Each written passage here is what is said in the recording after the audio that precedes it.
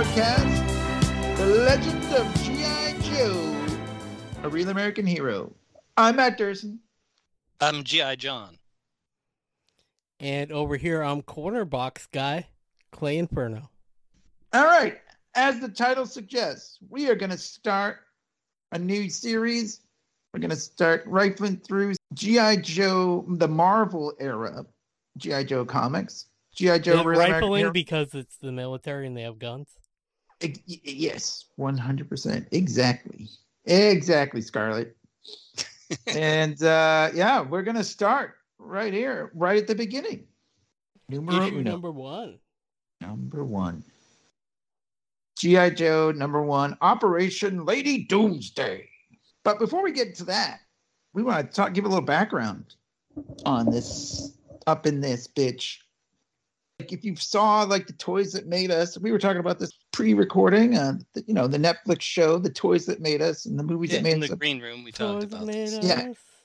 And it was kind of a thing like they wanted to have these 3 3/4 inch figures because Star Wars 3 3/4 inch figures sold so well. And they were like, well, we got this property here. Yeah, they were huge. And it was all kind of like the president of Hasbro met with Jim Galton, is his name? Galton. My eyes have gotten really bad. But anyway, the president of Marvel at the time. And it was kind of, and he was just like, yeah, we'll do something, for you. And it's kind of just like, he kind of offered Marvel services. And then like Larry Hama got the job because no one else wanted to write a toy book, basically. Yeah, he said toy books are for losers. But he wanted to do something. He needed work. So meanwhile, 40 years later, he's it made his career.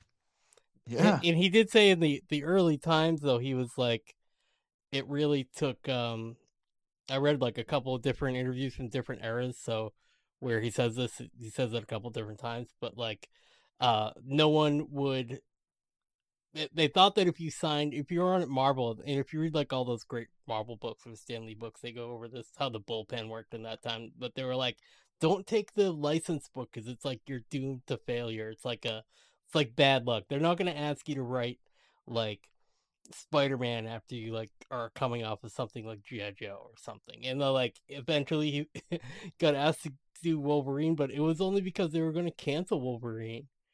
So that's when he came in to like sort of save it, which is like kind of like low on the totem pole for Marvel's like priorities, even though Larry Hama's like so great and so talented, you know what I mean? Well, also, wasn't this a rejected Nick Fury? Like he just adapted his Nick Fury pitch that got turned down. Oh, right. It was going to be like the son of Nick Fury or something to that effect. And he just turned it around. He turned it around to just, like, adapted like the main story to like fit. It was going to be like the Young Avengers pretty much, but of like the Nick Fury generation, so it's like the son of Nick Fury or he'd be like Lil Dum Dum. Yeah, Lil Dum Dum. Now I'm picturing all those guys, especially Dum Dum Dum, like Art Balthazar drawings of them. Yeah, or like Muppet Babies. Yeah.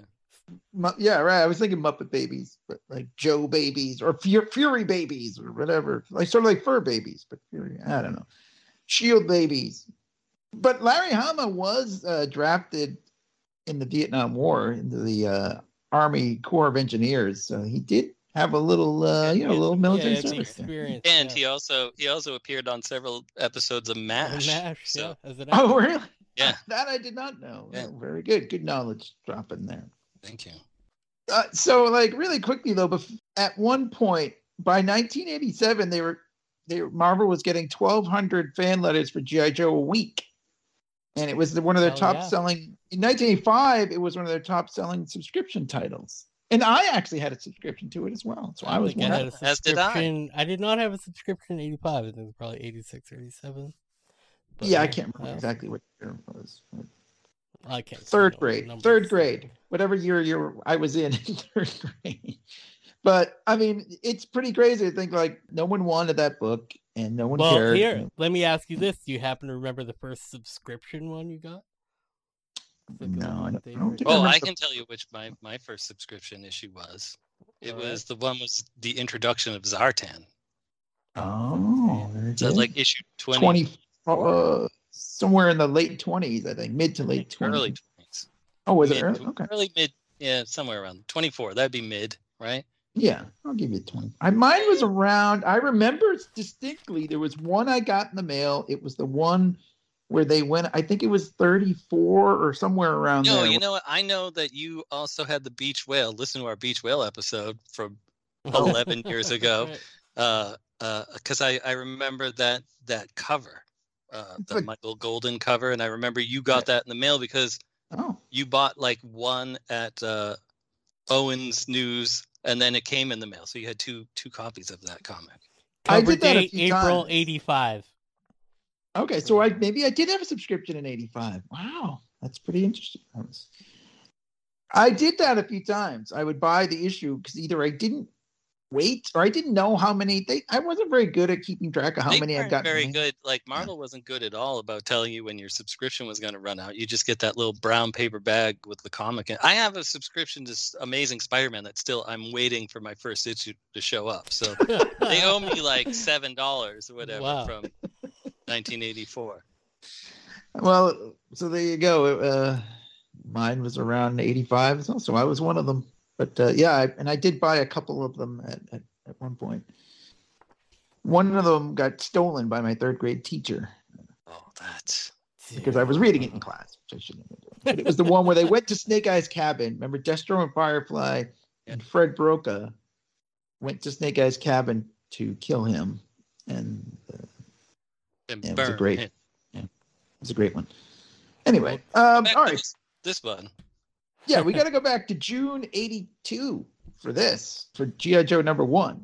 And the kind of part of the idea that they go over in Toys That Made Us too was that they did have to compete against Star Wars to sell the figures, and Star Wars is like pumping out movies, so they needed to be kind of like, I think some of your notes said something about it's like a multimedia thing where they're like comics, animation, toys, sell that stuff.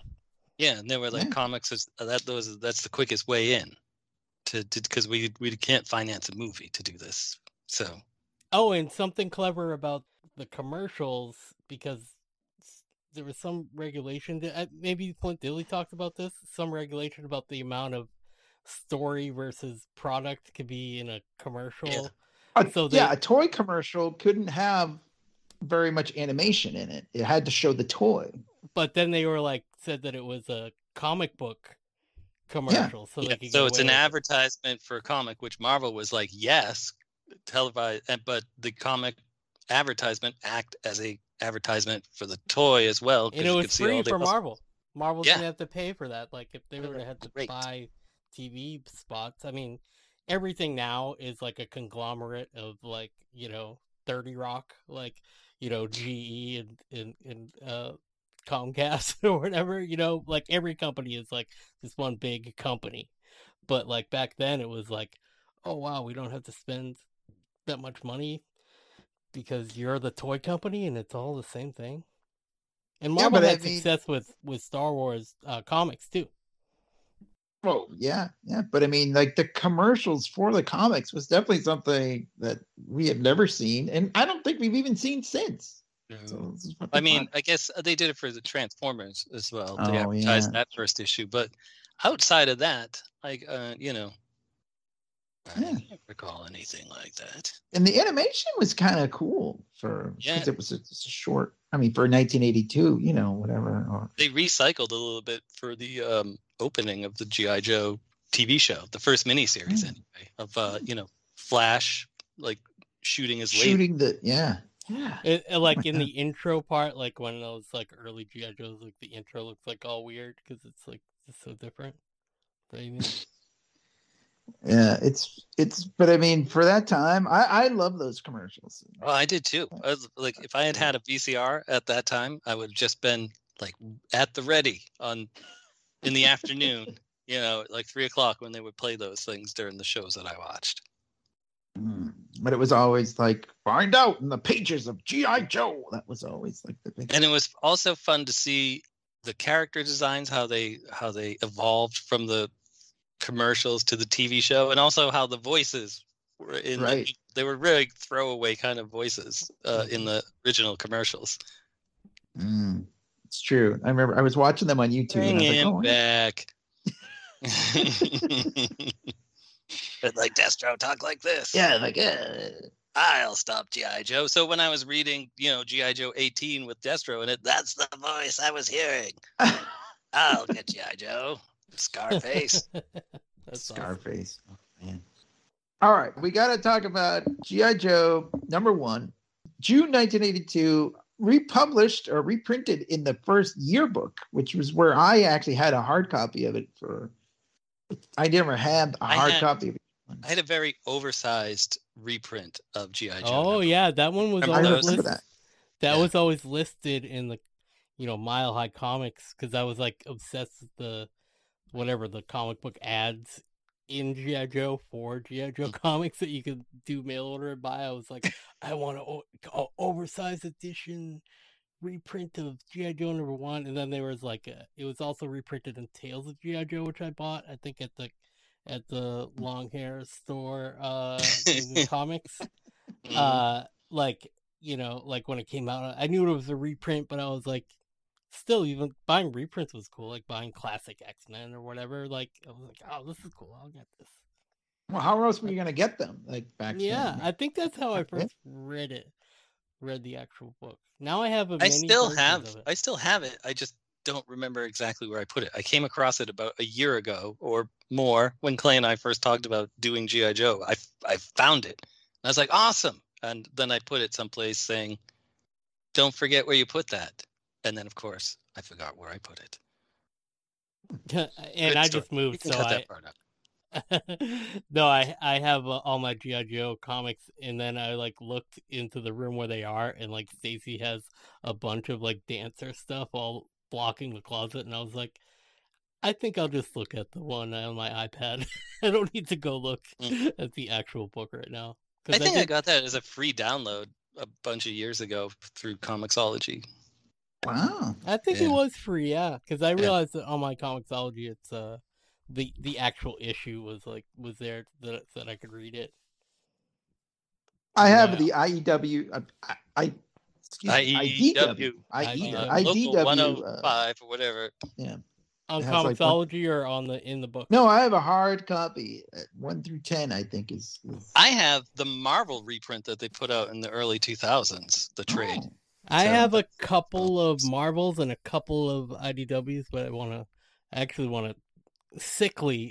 to complete my collection of issues, but then I also want to have a collection of all the trades, which won't be hard because the IDW has them all. But right. I'm a sick pervert. You are. What the hell's wrong with you? Anyway, so the interesting thing about those trades is, they look okay, but it's almost it almost looks too nice. Like the reprints, I like the old. Yeah, that's the thing about getting things reprint. I like the old shitty paper and the bad printing and having all the ads and the letters page and stuff like that. The best version of this is the one that I just downloaded. That's a scan. I mean, I'm sorry, but it's been years now. Come arrest me. But I had CBRs and stuff. I read a bunch of stuff when I first started getting back into comics, and I just found the scans for this issue. And there was one reviewer on YouTube that was saying the same thing that you just said, Durson. And then I'm looking at the one that's scanned from the page, and it looks awesome and comfortable and nice. Yeah, and I wouldn't worry too much about not paying for it because you just talked about how many different versions you purchased. So I think you get a pass on this one. Yeah. All right. Well, so the funny thing about the very first page of this issue is that it's nothing to do with the actual comic at all. It's just sort of this generic, it's like a second cover almost, and this cover from this issue is iconic. I had an action figure carrying case that had an airbrushed version of this cover. I always wanted this poster.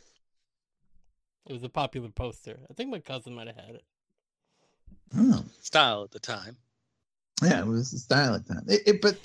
But the first page is just them putting a flag up and there's jets flying. It's very much like America and whatever. Well, here's the other thing. Like, I like how, like, on the cover it says, introducing America's sensational new special missions force of the '80s, which does kind of sound like Stanley, or at least Stanley Presents. He didn't write it, but kind of like the hit that style. And then you go to the first page in the comic, and there's like a diagram of the HAL, like some sort of like Jack Kirby looking gun thing. Yeah, the gun thing. Yeah. And then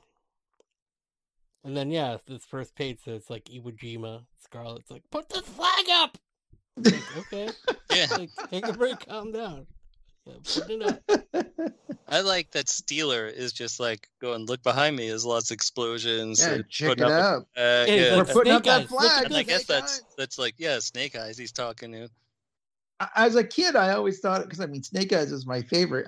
Obviously still is, but like, why wouldn't they put him front and center? What's he doing with his back? They didn't know he was going to be the man at the time, because he was like the lame figure. They're like, we need a figure to put out that doesn't have to be painted. So they're like, we'll just mold this guy in a plastic. So I did a Larry Hama interview like on YouTube thing that I just watched, and he was like, yeah, it was a total cost saving measure. That I think that's in Toys That Made Us too. Like, they just wanted one that was black. And then he said he was presented with 10 toys, and these are the toys. The when I say toys, like the figures, not the vehicles, but like these. Right. This is the team, and then he had to come up with the names for them, etc.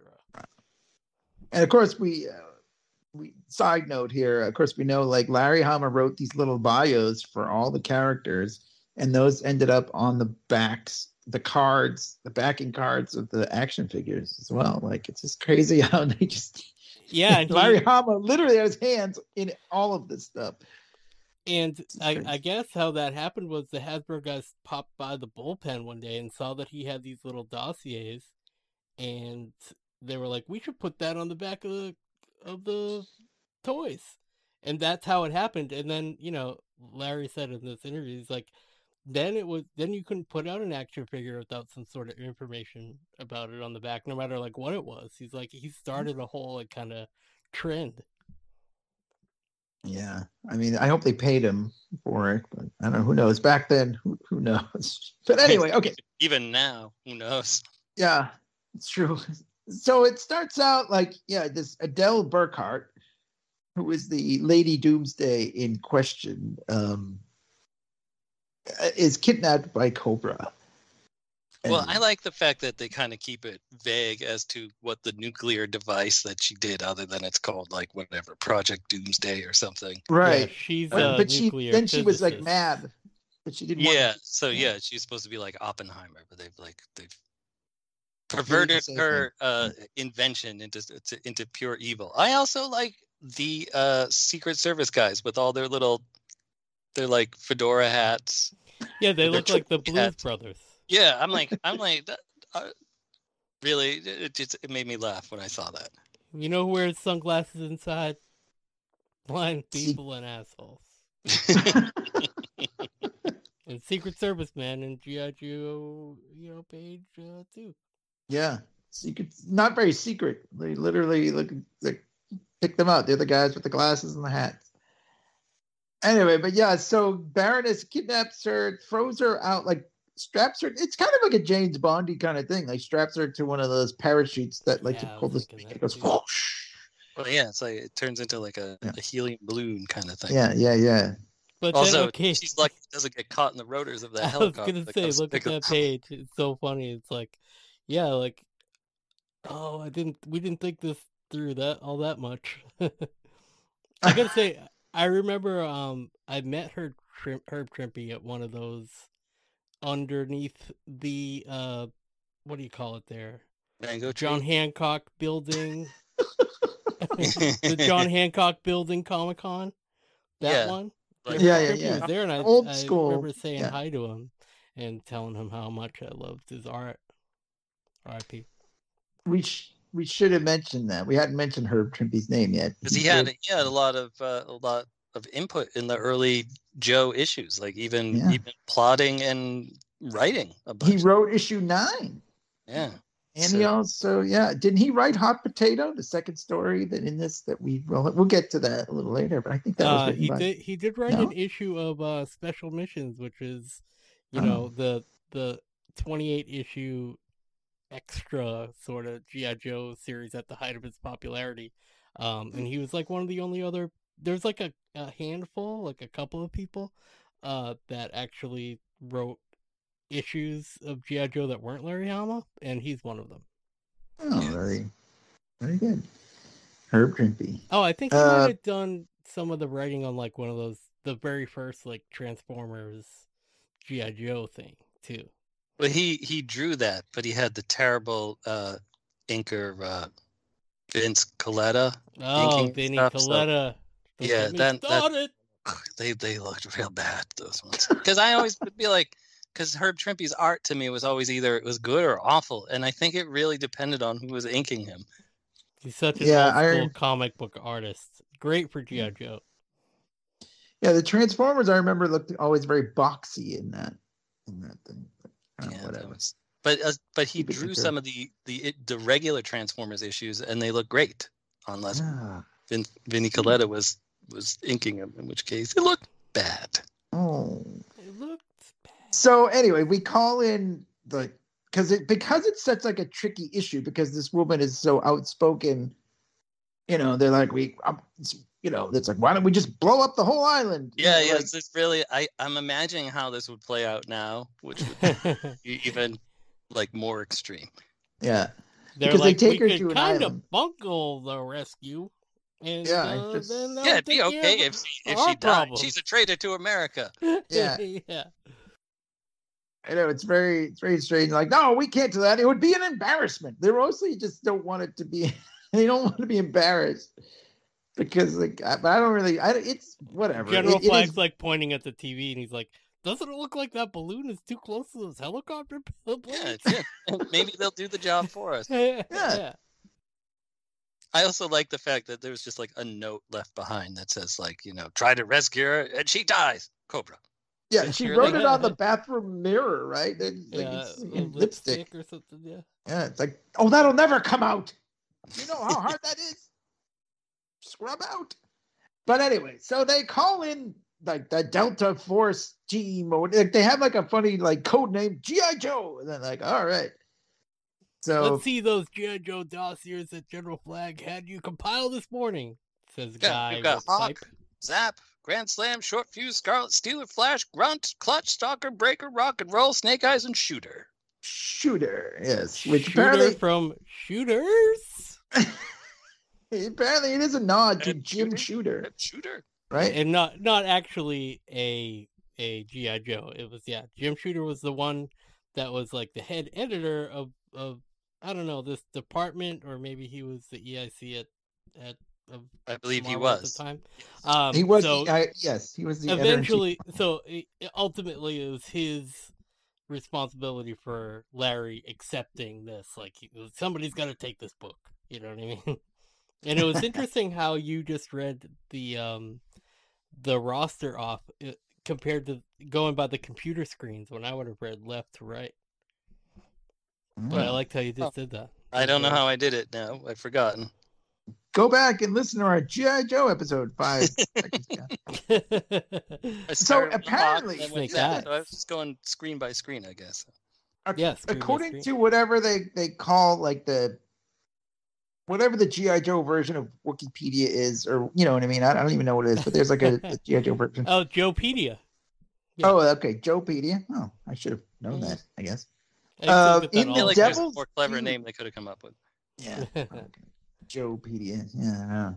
In the Devil's Due G.I. Joe run, there was like a G.I. Joe Declassified book, and apparently they did feature Shooter. They did. Right. Of course they did, because like you can't do something nerd related without including something that's super obscure. But actually, you know what? That's what the whole Solo movie is. Like, let's make a whole movie about this one line that was fucked up in Star Wars. I forgot that that is true, but I'd only just learned that. And Larry Hama actually did write that, so I guess you could say it's canon. It's canon, sure. I've never anyways, read any of the Devil's Due or Image G.I. Joes.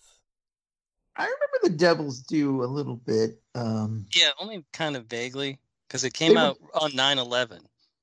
Oh, I don't remember that. I remember like though Awkward. it was like in current time, like so like some Yeah, of them so were I kind of remember. old and fat. Yeah, rock and roll. He was a fat guy or something. Yeah, or like Bazooka or one of them was just like, oh, I don't think I can make it because he was kind of old and fat. That's funny.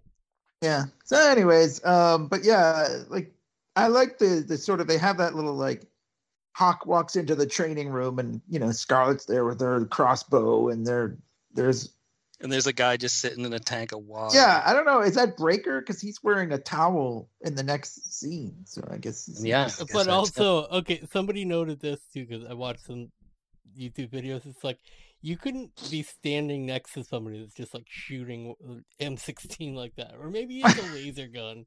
I don't know, but it's like that would be really loud. Delta Joe Force thing. Yeah. Well, something funny about this panel though. It's like it's very. This is like Herb Trimpe, where it's like it's an old school. Like this could be like a '60s comic, and something's weird about the perspective. Like everything's right about it, but it's weird looking. Sometimes I feel that Herb Trimpe would do these large like panels or splash pages that were supposed to have a lot of impact, but they were very sparse looking, and they didn't all the work. And that's how I feel about this panel. Yeah, they're all small. Something is off.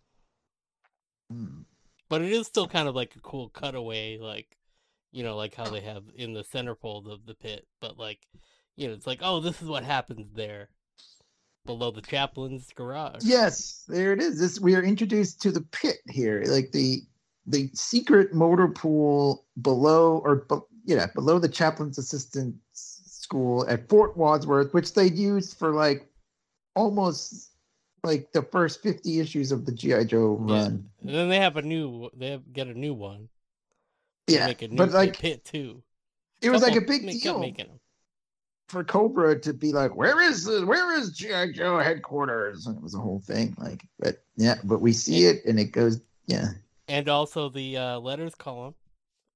Oh yes. Post box : the pit. Yeah, that's very, very cool. Which was once published a letter by our very own Corner Box Clay Inferno. 2 letters. I have one in IDW too. Oh, really? Oh, okay. Yeah.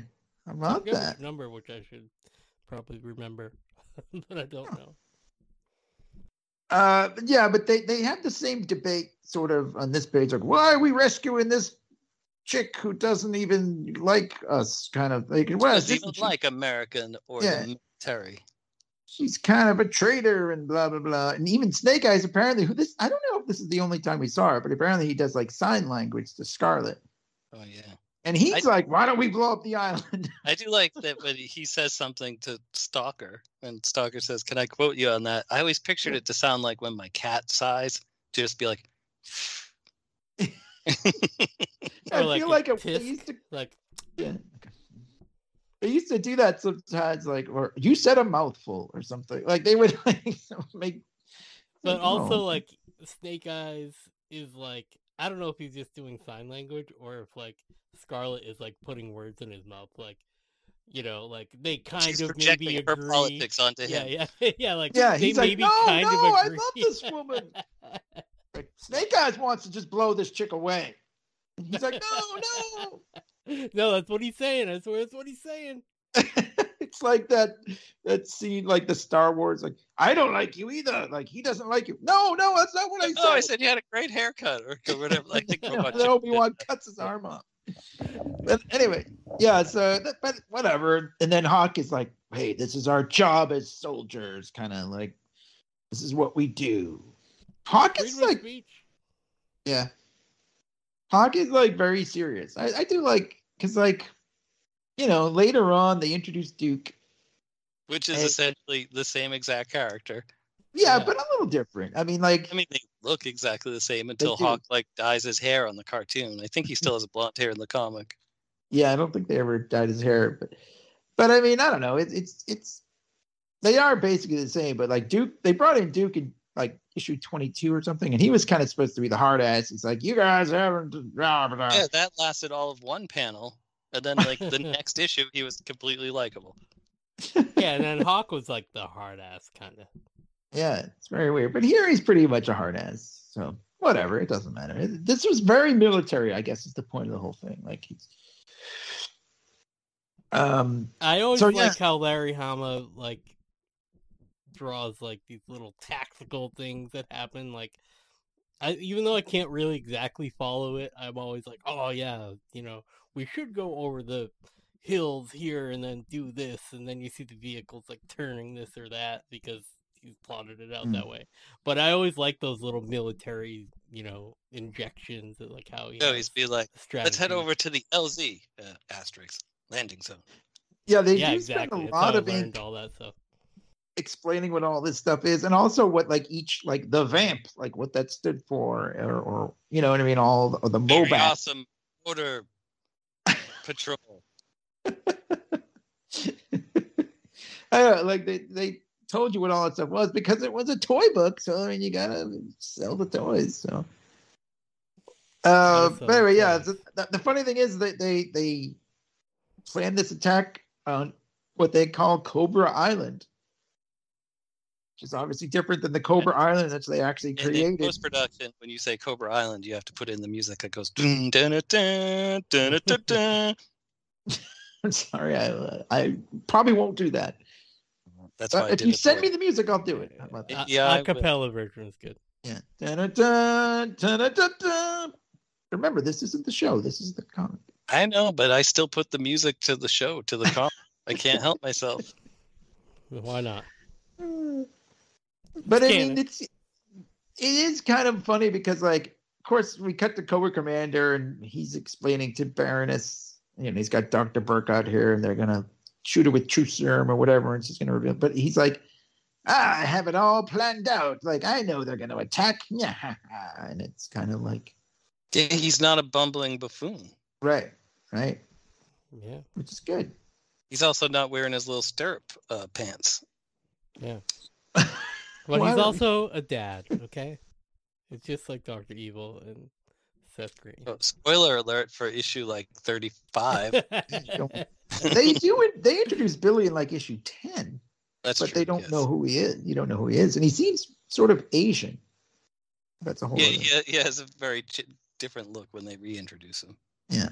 So anyway, but that's getting ahead of ourselves. But yeah, he's different. He's not as bumbling. Exactly. So G.I. Joe, like they blow up this airfield or whatever, and it turns out they were just like dummies standing there. Like, it's like, none of you guys noticed that? Right. Like, yeah, what kind of covert action team are you? It's kind of weird. I don't really understand the point of why this has to happen. Like, it didn't. Yeah. It didn't really seem to make sense. Like, well, we know the Joes are coming. We'll have them blow up the airfield of dummies.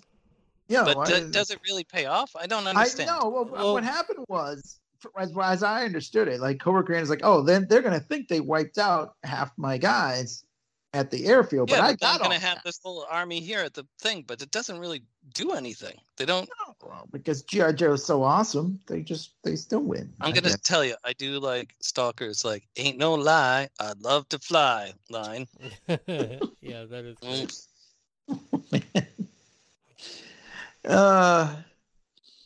But yeah, I mean, the plan, all this stuff, all the planning between G.I. Joe planning and Cobra planning, it all doesn't seem to matter in the end because it's just kind of like. Remind you how wordy comic books used to be, huh? That's true too. Yeah. A lot of dialogue, but also like, I think famously, and this is definitely not a dig at my favorite writer of all time, but like, I guess when he writes, he's just like, he just starts with a vague idea and then ends each issue and he's like, oh, I guess that one's done, and then just like, he doesn't know where it's going. He doesn't really know where it's going. During the course of the issue, like that kind of like his muse just speaks to him, and then he's done another issue, and then he's moved on.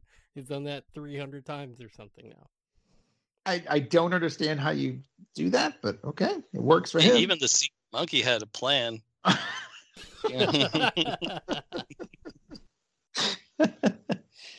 But I mean, it's a cool fight. I'm going to tell you that here's something I'm going to admit to you guys now here. I told you I had that G.I. Joe yearbook that reprinted this. Oh, hell yeah. G.I. Joe yearbook #1, baby. Yeah. In that, I actually took a marker. Oh, I remember this. Colored all the gunfire as like lasers because I like the lasers. lasers Into the cartoon canon. Wow, what a weirdo. I know. What a weirdo. I just didn't, whatever. I didn't care about my comics, I guess, that much. Now you can't even do it digitally. Well, I could just draw on the screen. With my magic markers. It's fine. I'll send you the PDF. I got a stylus. It'll be fine. But anyways, yeah, so that was how that's how much I liked all this. Like, like the gunfire and the tank blowing up the Cobra tanks and the rock and roll on the, what do they call that thing? That motorcycle thing. I don't remember that. I don't either. And you gave me the part to that like last year. That's right. Yeah.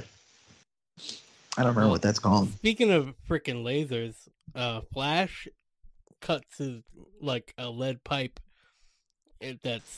But he has to do like some super accurate shooting so he doesn't cut the wire that's in the lead pipe. And I always like when they're doing these little missions, like breaking to the fence. I like that too, because Flash was like the first Joe I got, so I was like, oh, Flash is doing something, and like him and Breaker are insulting each other until like it's successful, and he's like, I knew you were the best. Yeah. I like it because like it showed that they had specialties. You know what I mean? They weren't all just the same guy. Like Flash was the laser guy. Clutch drove the vamp. He was like driver guy. Yeah, Steeler was the tank guy. Yeah, the communications officer. Yeah, he was the bubblegum guy. Yeah, and I guess Stalker loved to fly. Ain't no lie. And then Snake Eyes and Scarlet are like the ninja guys. They never used the word ninja this early in the run, but they were sneaking around, in Cobra headquarters.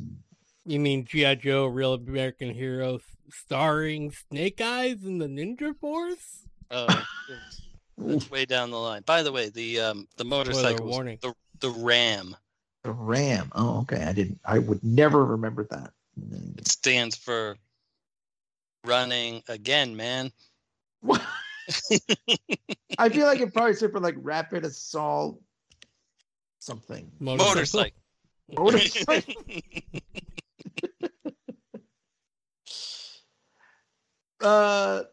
I remembered too distinctly. There was like a Cobra guy shooting a bazooka at the back of the tank, right, and blowing the back of the tank, and that was the sticker in the pit, not the pit, I guess, but what do they call that G.I. Joe base thing? Do they have a name for that?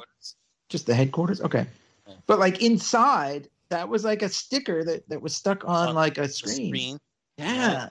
I was like, hey, that's from the comic. I thought that was like really cool. One. Yeah. So that was cool. But yeah, I mean, like G.I. Joe does seem to resolve everything pretty. They do kind of like mop up Cobra pretty easily, but Cobra Commander has this plan that he's just going to blow up the whole island. Right. And he's going to fly away in a helicopter or whatever.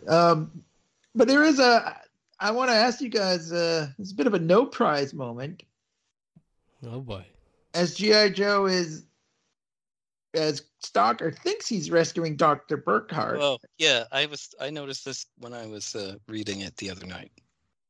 Flies in, swoops in, picks her up, and then she takes off her wig, and she's like, "You fool!" It's the Baroness. Which it does establish, like the Baroness frequently dressed up, and she did it on the show and in the comics. Yeah, she was like the original Zartan. Yeah, she kind of was. Mission Impossible. Yeah, it was. She was always wearing masks and wigs and shit, and but I think she does so in the Snake Eyes movie as well.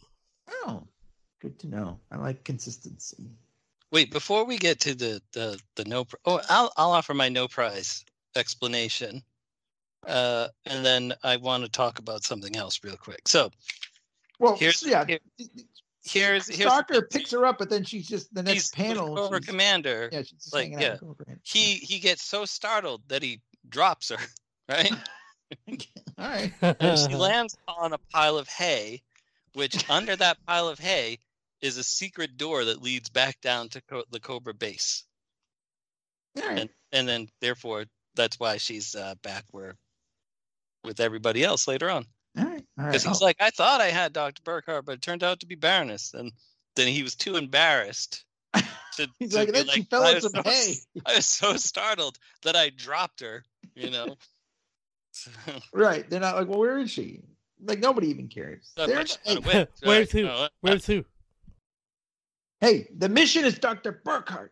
Well, we're not here to capture the Baroness. Speaking of the mission, is the part where all the Joes are walking through town, and they're like, they wiped out the entire village, like kids, women, and they're like, we should bury it. Yeah, it was like fucking Platoon. For he's like, no, we're not here to do that, man. We're here to like do a mission. I was like, wow, that's pretty fucking grim for a pretty dark comic or toy book. I guess we should have mentioned that's the other reason why they couldn't just blow up the whole island, because there were actual civilians on it. Yeah. But then it turns out they're all dead, so it's okay. Yeah, there were no civilians. Yeah. They were already dead, and you can't even bury them. So, but anyway, yeah. So like, it's the whole thing. Scarlet and Snake Eyes are in Cobra Commander's throne room. She throws a ninja star at his wrist, which is I thought was pretty cool for as a kid. I was like, it does seem like the ninja should be throwing a ninja star, but hey, that's just me. I do like her costume and that particular panel where she's taking the ninja star off of her glove. Her iconic glove. It's a good drawing. It's a good drawing. For 1982, the females in G.I. Joe were always very between Baroness and Scarlet and Lady J, not so much cover girls. I don't know what's going on there. She got to drive things and shoot missiles. Yeah, she was a model. And spurn rock and roll's advances. I do remember that. But I mean, she was like a little lower on between Scarlet and Lady J, and then she was definitely like third tier as far as Joe, but Joe ladies, but Joe lady. Joe lady. Did they have any more? I don't even know them. But they were I'm just saying, they were very progressive. Scarlet she never took a backseat to anybody, and I like that. Yeah. Yeah, she's cool. So, very good representation, I would say, in G.I. Joe, even though it is like based on like being like wicked patriotic and etc. Like they do have like everybody has like different backgrounds, and there's a lot of ladies doing good combat in part of the story, and not like the Baroness and Destro and Zartan and Cobra Commander, like they all kind of occupy the same space, vying for like Cobra's leadership and stuff, and you never think anything twice about it. Like Baroness is so badass. Yeah, that's true. Which is funny because you got to figure most of the people buying this book were young boys like us. You know what I mean? And here we are. Buying a Scarlet or Baroness figure, I was glad when I got those, because I was a collect them all type. Man, it took them a while to get a Baroness figure, though. Didn't it? I think that was like wave 3 or so, 4 somewhere. It was in the 84 line. Yeah, but also because she was popular in the comic book. But like, yeah, I guess they probably didn't want to release a lot of girl toy, or lady toys. Like, I don't know. Whatever it was. But if I bought competing it with Star Wars, you get Princess Leia. Yeah. That's pretty much it.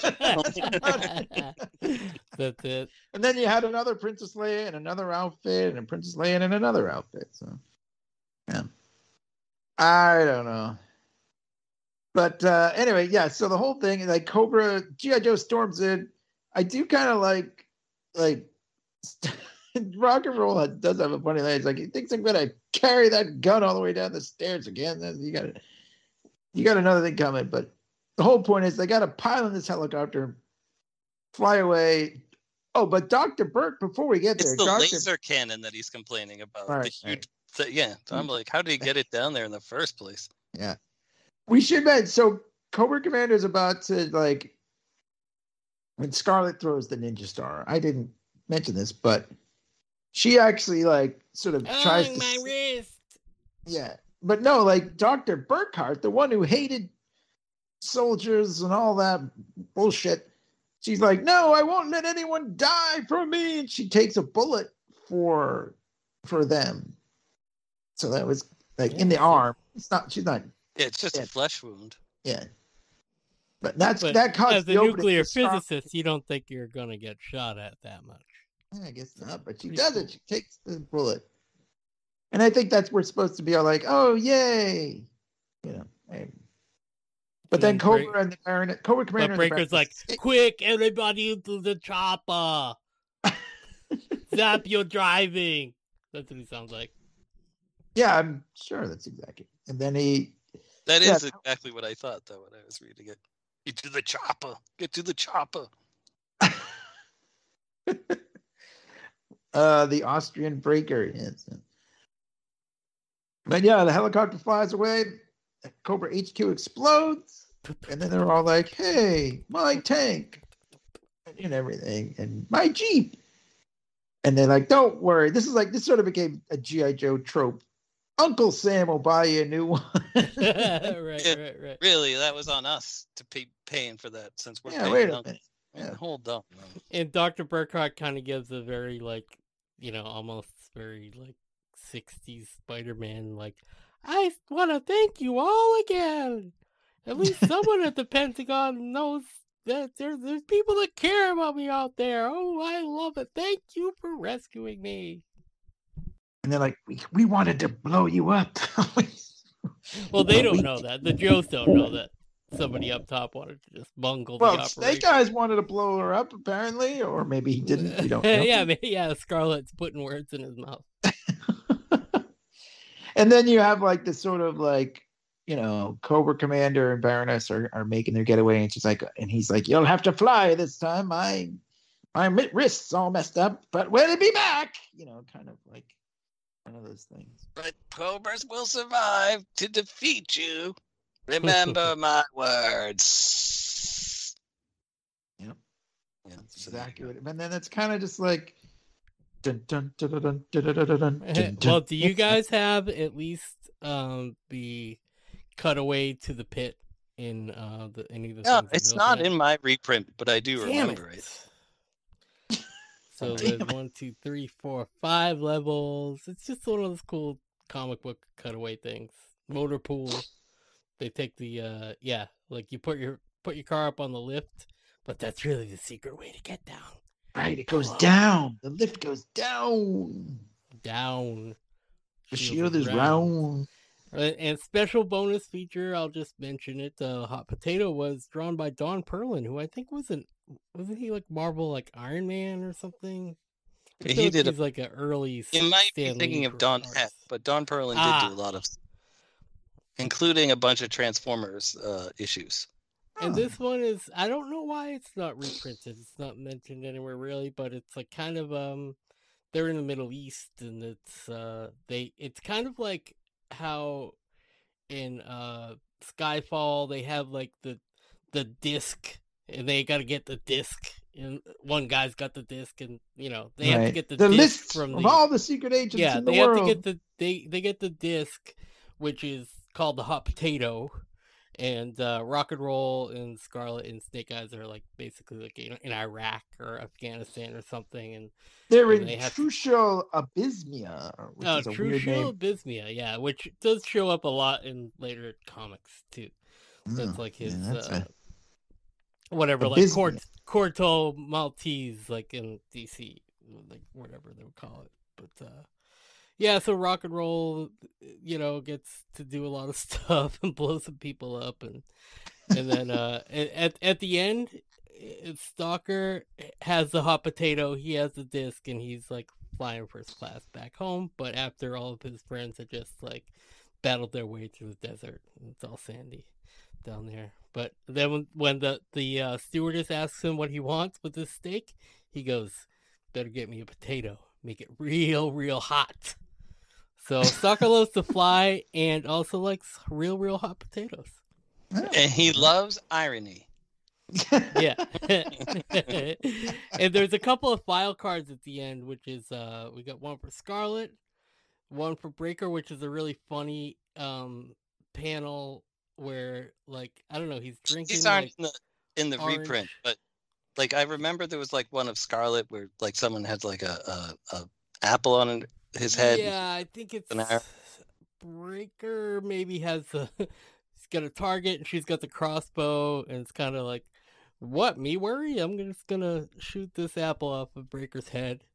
If I miss this, I know I can get it with the machine pistol. That's what she says. Well, she's brutal. And there was one of like Stalker being like, "Don't try this at home, kids," or something, right? Where he's flying around or something. This may look easy, but I don't want any of you kids trying it. And he's flying with his jetpack. Well, he does like to fly. Yeah, he says, "Ain't no lie." A page before that, Flash is another potato reference. He's on KP duty peeling potatoes. Oh. And Breaker's drinking orange soda and blowing bubbles and listening to Guns N' Roses or something. I don't know what he's doing. Says, "You will be mine. You will be mine, all mine," which isn't "You Could Be Mine." This predates that Guns N' Roses song. But, it was an early Guns N' Roses demo. Yeah, because he's a communications guy. He's got the latest BitTorrents of the lead, right. He was way ahead Chinese of his time. democracy demos or whatever,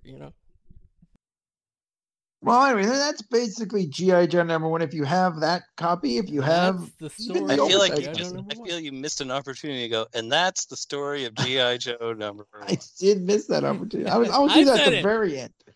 The very end. But I just want to say, like, if you happen to have a very near mint copy of G.I. Joe #1, and like if you're into that stuff, if you're into the value of comics, I do have this comic in pretty good condition because I bought it at the Wall Book. Oh, very good. Well, if it's in excellent condition, like there was a 9.6, which if you grade comics, I don't like have a 9.6. If it's graded at 9.6, mycomicshop.com has it for $540 as a 9.6, which is as high as they. I don't know what you would even grade it. Mine's in excellent condition. There you go. Excellent condition. It doesn't matter because you're never going to sell it. Yeah, but what would you guess?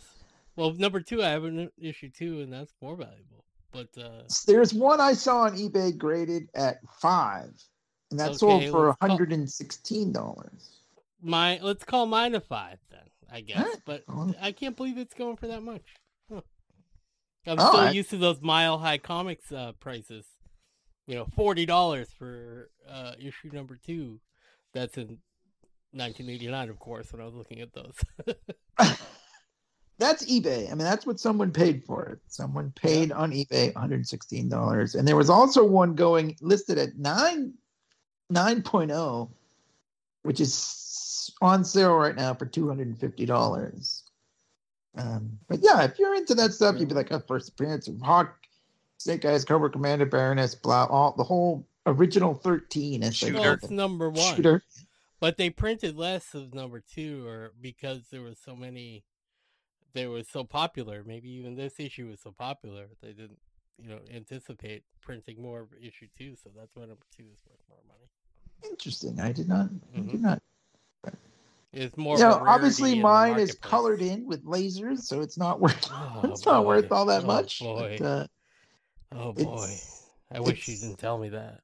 I didn't even have. No, I didn't even have. I'm kidding. I like that. You loved your comic. It doesn't even matter. It was a reprint in the yearbook, so right. It's not wouldn't have been worth that much anyway. But I never had issue. I don't even remember when I started buying it. It was probably around 14 or so, or maybe a little before that, when I actually started buying G.I. Joe regularly. Well, I didn't do it until 46, so. Wow. I had to... Sorry. No, go ahead. I'm just going to say, like, as far as like the toys that made us and the movies that made it, this was one of the comics that made me. This was one of the first books I started buying. It was a gateway comic. Yeah, this was a gateway comic, indeed. This is who I am today, how I am today. I mean, I started buying other comics because I liked G.I. Joe comics, but I liked G.I. Joe because I liked the toys. And there you go. I like G.I. Joe because I like the comic. I had like a couple of toys, but my cousin had a bunch of toys, so I'd play with his. He even had the flag, which was cool, and I'd go over there because all we would do was play G.I. Joe. But yeah, it was always a comic for me, canon, and the TV show. You know, I feel like you're an unusual case in that sense. Like you're like, I would say stuff about the show or the toy to you and be like, I don't know what you're talking about. It's just the comic for me, and I'm like, huh? Yeah. yeah. Like, and you love it so much. That's why that's why it's so surprising. It's not like I didn't watch the show religiously like that and Transformers, but I watched them when I was a kid, but I don't really remember much about them. Or like, you know, I kind of remember all I remember. Plot points of I can't remember what I did movie yesterday, a little but bit. I can remember everything else from but the yeah, shows. So it's like I of course I want to talk with Clint Dillita. If I could make it, I would make interviews, right? But I don't have much to ask him because all my questions would be for Larry. Right. Well, I mean, I think I think the thing that makes you a little different is that, yeah, like I started with the toys and the comics, and then like, yeah, I watched the show because I already liked that other stuff. And it was just, you started buying the comic at number 46. That's when I was starting to that's when I was bail out. Because I got it in like a grab bag at my cousin's birthday party. And then I by chance got that comic and was like, this is the coolest thing I've ever seen. That's pretty cool. I mean, it's a great story though. I do like that. That is very fun. And my parents were like I didn't have like, I think because I had Star Wars as my toy, like I couldn't introduce a new toy to collect. You know what I mean? Like it would have been like extravagant. Like my parents are already spending money they didn't have on Star Wars toys. They weren't gonna like start letting me buy G.I. Joe toys, even though I asked for a couple. I think I like got maybe at least the Snake Eyes, like at Kmart or something. It's like, can I please have this?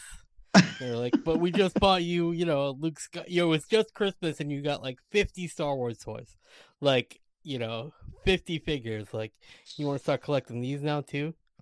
And there was something about, I always liked playing with Star Wars toys, but something about the G.I. Joe toys, the figures, I didn't really like all of the points of articulation. Like, I thought it was... the swivel arm battle grip? I thought they were, like, kind of weird to play with. I thought I, like, was used to the Star Wars toys. Whatever. Hockey. I'm not criticizing. I think it's great.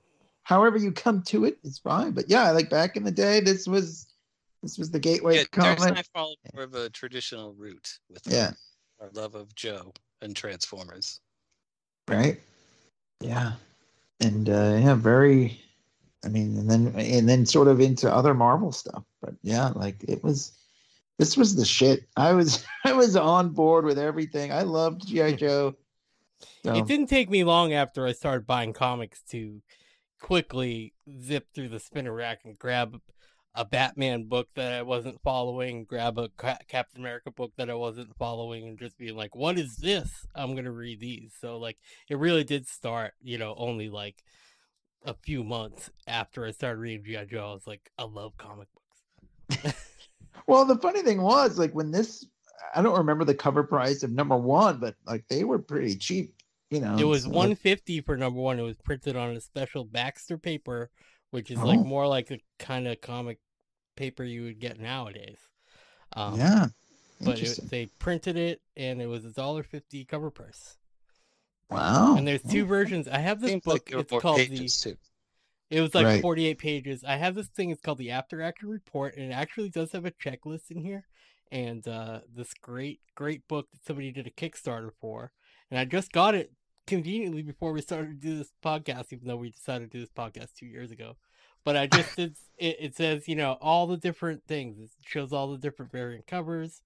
There's an A and a B, and there's like something a little bit different about the thing at the top above the box guy where it says, it's like almost in a little diamond where it says 150, and then the other variant of the cover is like a more traditional, like it says 150 and then a number 1 in June, like a more Marvel looking thing. But yeah, Was one like a direct market cover and one is regular? yeah, I Right. guess yeah, Maybe. okay, so that nails it, because the Spidey logo must have been direct market, and that's listed as the number 1, like and then the B cover is like the retail one with the UPC symbol. Huh. There you go.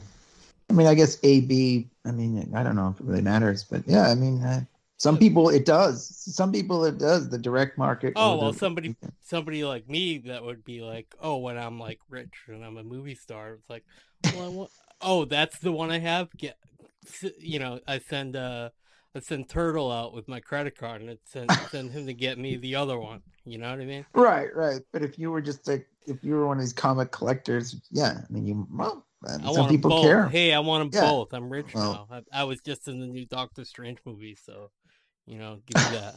Turtle, go get me that. Like, but I'm in.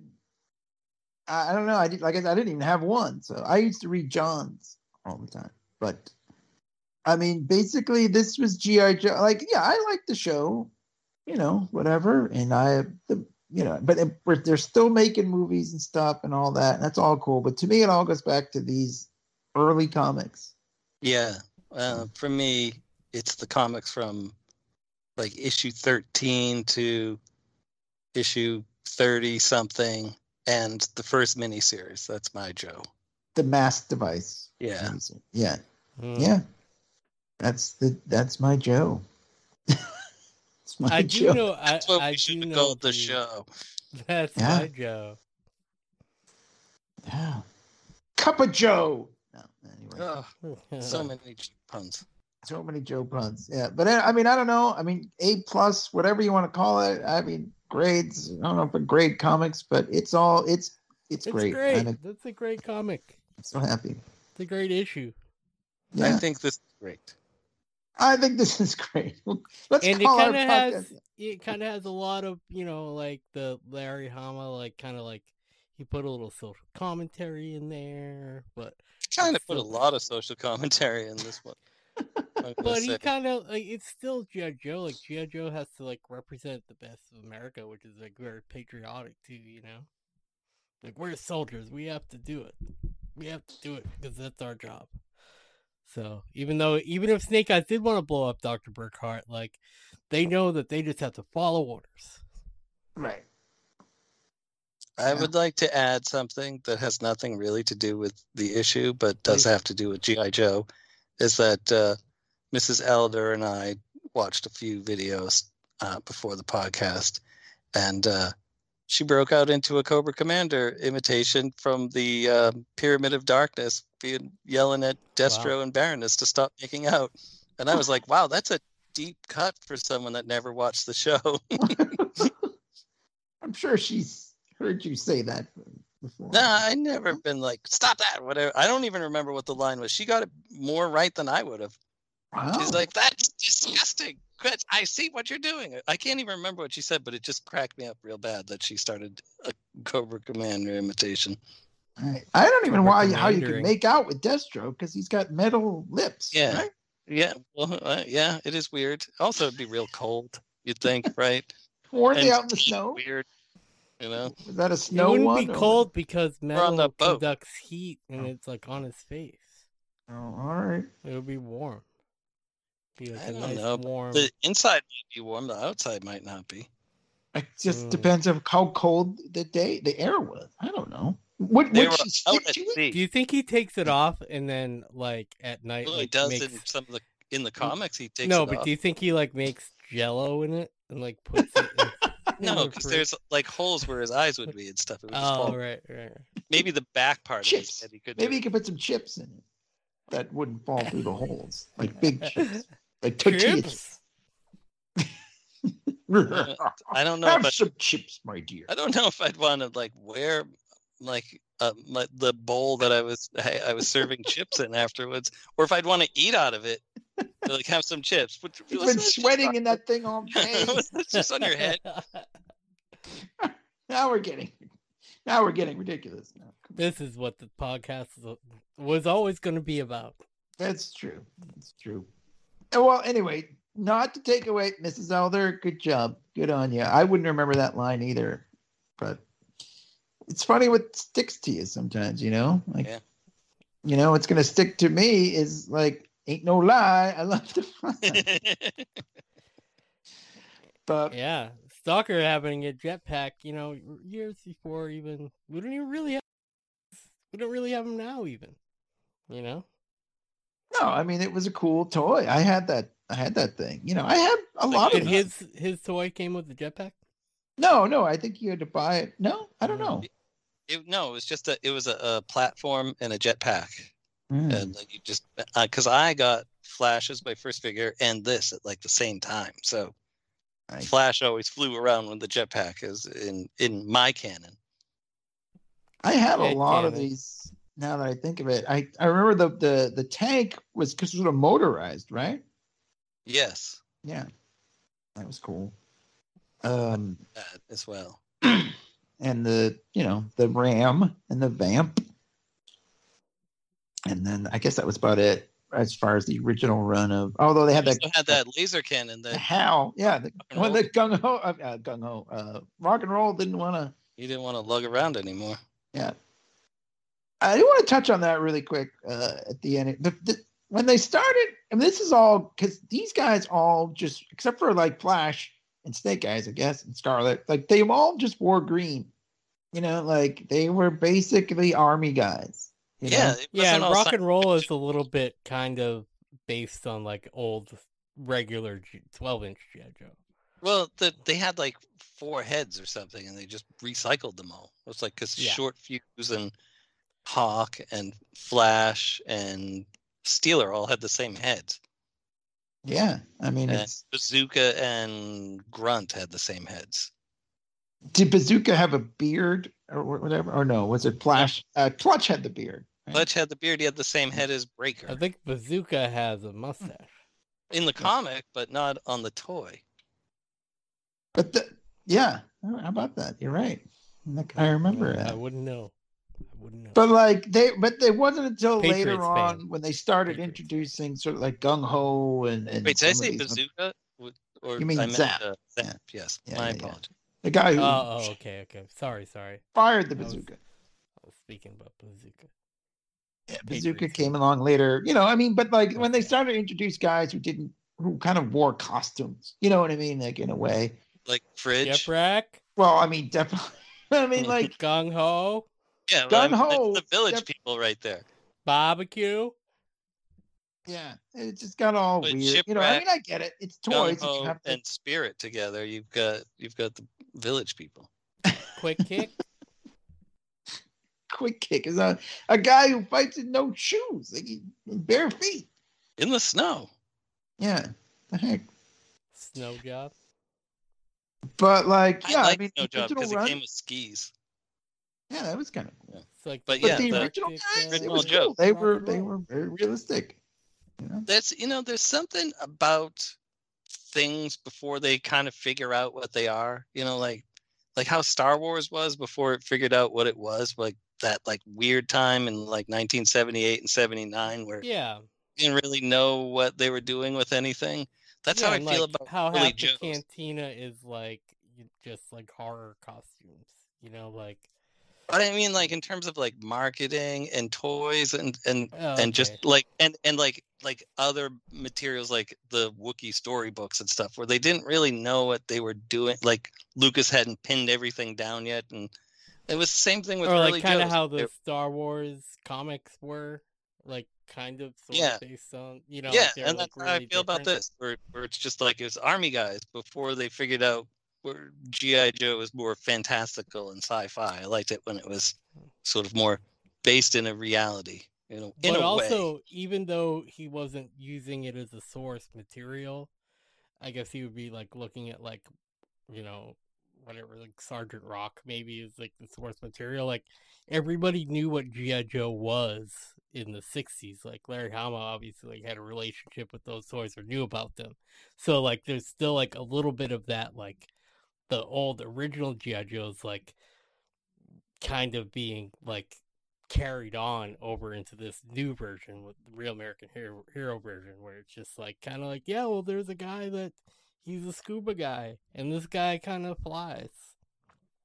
Yeah, but there's an innocence to it, I think, in a way, before it becomes all about like, well, yeah, once we figure out how to market it, then you market the shit out of it. I mean, when it's still just kind of figuring it out, there's like a fun kind of just like, yeah, they're just army guys blowing shit up.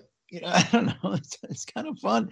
And like I said, each one has like Flash has the laser gun and Breaker does the communications and all that. But like, they're still just they all shoot guns, and whatever. And I don't know. As a kid, right in that prime age where this was like marketed to, pretty much. I mean, I was all about it. So it was still the Cold War. We were all like, I was in Cub Scouts and stuff. Like, so like I was like very patriotic too. So like that's kind of always been like, I'm still like patriotic, like in a G.I. Joe sort of way, like where I wouldn't actually like join the military, but like I'm like, go America, you could be good. Well,